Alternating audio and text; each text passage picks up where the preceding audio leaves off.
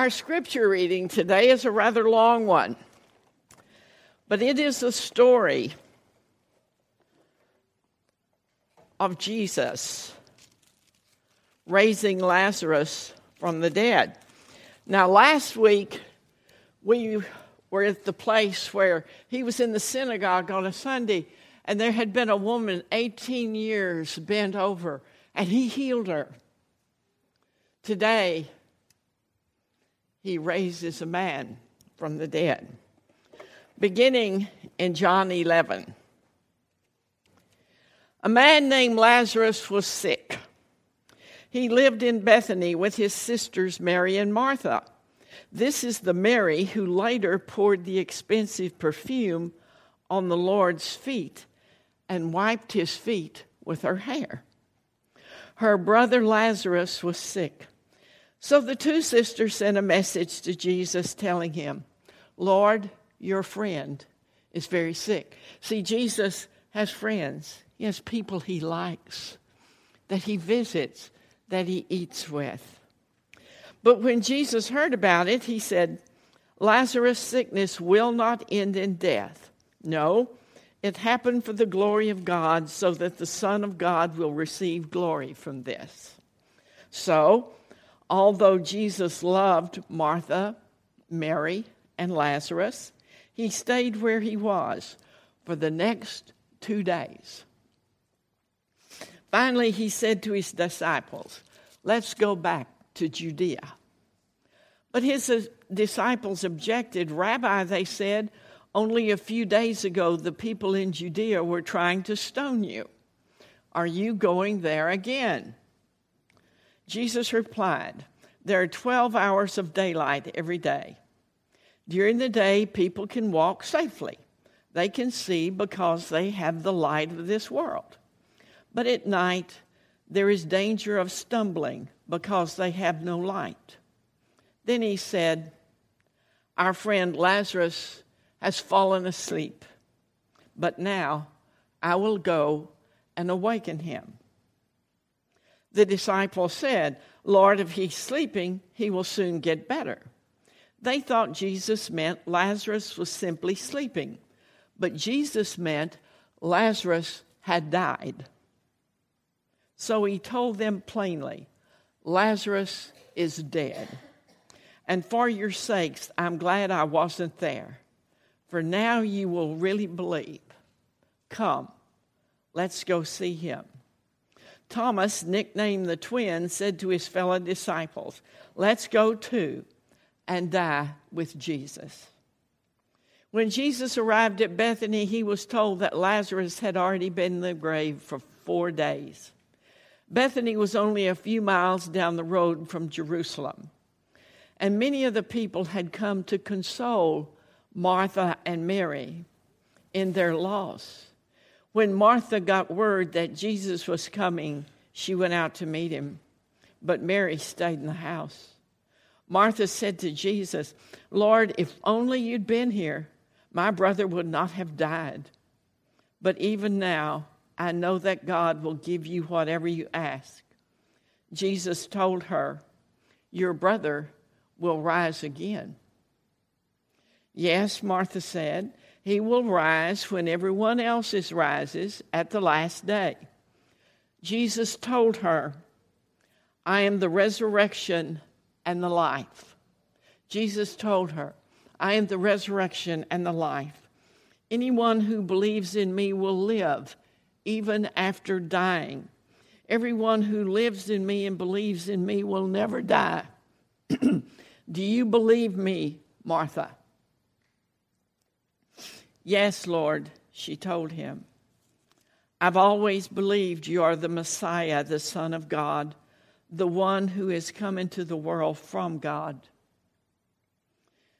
Then she returned to Mary.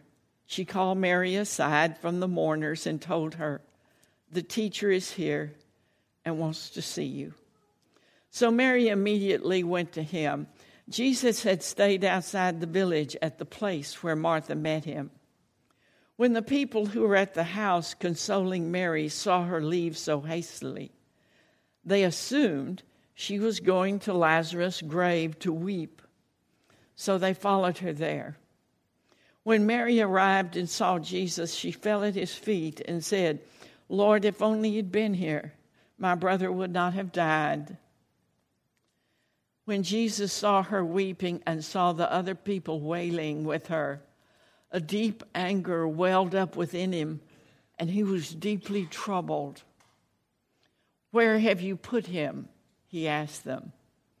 They told him, "Lord, come and see." Then Jesus wept. The people who were standing nearby said, "See how much he loved him." But some said, "This man healed a blind man. Couldn't he have kept Lazarus from dying?" Jesus was still angry as he arrived at the tomb, a cave with a stone rolled across its entrance. "Roll the stone aside," Jesus told him. But Martha, the dead man's sister, protested, "Lord, he has been dead 4 days. The smell will be terrible." Jesus responded, "Didn't I tell you that you would see God's glory if you believe?" So they rolled the stone aside. Then Jesus looked up to heaven and said, "Father, thank you for hearing me. You always hear me, but I said it out loud for the sake of all these people standing here, so they will believe that you sent me." Then Jesus shouted, "Lazarus, come out!" And the dead man came out, his hands and feet bound in grave cloths, his face wrapped in a headcloth. And Jesus told him, "Unwrap him and let him go." This is the word of God. Let us pray. Holy Spirit, you are welcome here. Move among us, open our hearts and minds to your word. We pray this in the name of Jesus. Amen. This sermon contains both a statement of fact and a question for us. First, the fact. Jesus is the majestic one who reigns over both life and death. He reigns over both life and death. That is a fact. The question is going to come later. It seems odd this Sunday reading about the raising of Lazarus. A man is being raised from the dead. That sounds like an Easter story. And we are in the middle of summer. But a man is being raised from the dead. When the story opens, we learn that Lazarus, a friend to both Jesus and the disciples, has fallen asleep, his illness leading to death, because sleep was a common metaphor for death in Jewish texts. And in Greek mythology, death and sleep were portrayed as twin brothers. So Jesus tells his disciples they're going to go to Bethany to awaken Lazarus. The disciples think sleep's a good idea for someone so ill. So then Jesus tells them plainly, Lazarus is dead. The rest of the story is amazing and strange, and we get quiet when we hear it. Jesus arrives in Bethany, and he weeps with the mourners. Jesus understands when we weep, when we mourn. He wept and mourned for his friends. And then he gets to work. He goes to the place where the grave is. Now, people were buried in the sides of hills. A place was hollowed out, and stones were rolled in front of it to protect the bodies. And after several years, the bones were put in boxes called ossuaries. There was no embalming, and Lazarus had been in the tomb 4 days. Jesus says, remove the stone. Martha tells Jesus, there's already going to be a bad smell. 4 days in the tomb. Jesus says, remove the stone. And Jesus prays to the Father so no one will credit him. He prays to the Father. And then he calls into the darkness, Lazarus, come out. And out lurches this former corpse, wrapped in linens. But what is the rest of the story? Imagine you are Lazarus, just awakened, standing outside your own tomb, blinded by the light, looking at a stunned crowd of people who do not know whether to laugh, cry, or run for the hills. What was it like for him to wake up to life after death? He never tells us. We don't know. Now, Mary and Martha are thrilled to have their brother back, but the religious leaders are less thrilled. John, in his gospel, implies that it was this event, the raising of Lazarus, that led directly to the arrest and crucifixion of Jesus. What does this scripture say to us about Jesus? It says that he is Lord of both life and death, our statement. In John chapter 14, verses 1 through 3, Jesus talks about death, about what he's doing. The first thing Jesus tells us is to not let our hearts be troubled. That's tough, because we tremble in the presence of death. He says, believe in God and believe in me. He's saying, stand firm on what you know. What do you know? You know Jesus is Lord over both life and death. Stand firm on what you know. There are few verses in Scripture that describe eternal life, but these few are rich with promises. In this passage from John 14, Jesus tells us that he's going to prepare a place for us in his Father's home. He says there are many rooms for his people. And he said, I'm going ahead to make a place ready for us. That's what he says.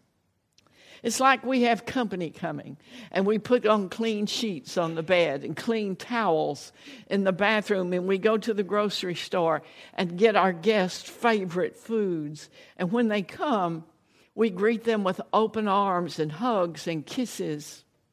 And Jesus says, when everything is ready, I'm going to come and get you so that you will be with me, that you will always be with me where I am. We are not unexpected. Provision is being made. Jesus is Lord of both life and death. And when Jesus shouts, unbind him, loose him, let him go, he shouts to dead Lazarus. But I wonder if he shouts in order to make sure that he is speaking loud enough even for us, listening in on this scene. You see, this is a call to life. This is a call to life. Let him go. Unbind him. Loose him. He's saying unbind her. Unbind him. Let him go. Can we hear that call? And then some free being, you and me, strides forth unbound to live the life abundant that Christ came to give us. That is what he came to give us, that you may have life and have it more abundantly. He's calling us to offer peace in every aspect of life, to hold out our hands in friendship, not suspicion, to everyone around us. To put it another way, We do not have to sleepwalk through life and wait for death. You see, we have a second chance, an opportunity to die more than once, to, as St. Paul puts it frequently, to die to self, to take off the old clothes and put on the new, to become new creations in Christ. We have that opportunity to be born again.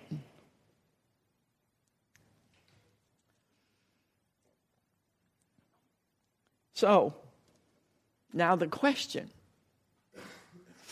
The question for us today is, what would you do if raised from the dead? If you had been dead for 4 days and then raised from the dead, how would your life be different? I ask you to ponder that this week, to mull over it. How would it be different? That's our question for this week.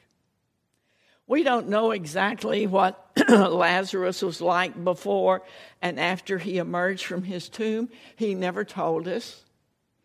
I think that's so odd. You'd think he'd have written a book, a bestseller, wouldn't you? That's what everybody else does. Christian tradition. Now, this is not gospel. This isn't what the Bible says. This is Christian tradition. It's what people say. Christian tradition goes a couple of different directions when it comes to the rest of the story.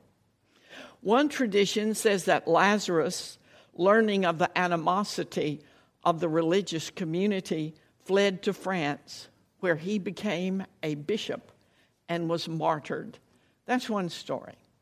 Another story says that he and his sisters, Mary and Martha, fled to the island of Cyprus, where he was later ordained by Barnabas and served for years as bishop and as an example to the people there. He died again. See, this was not a resurrection, it was a resuscitation. And Lazarus would die again. I wonder how he felt about that. Yeah. Oh gosh, I got to go through that again. It was said that he died again at age 60 and was buried in a sarcophagus with the inscription, "The 4-day Lazarus, a friend of Christ." That's not bad, is it? A friend of Christ. Well, whatever happened, we imagine that Lazarus spent the rest of his second life devoted to telling others about the Christ who had given him life, not just raising him physically from the dead, but giving him a new life and purpose as well. He awoke to a new reality in Christ. So what does that say to us today at Bee Creek United Methodist Church?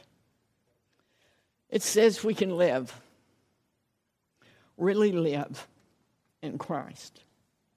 It says that death will come, and it will, but that we can view it as friends of Christ, knowing that He is Lord. He is Lord of both life and death.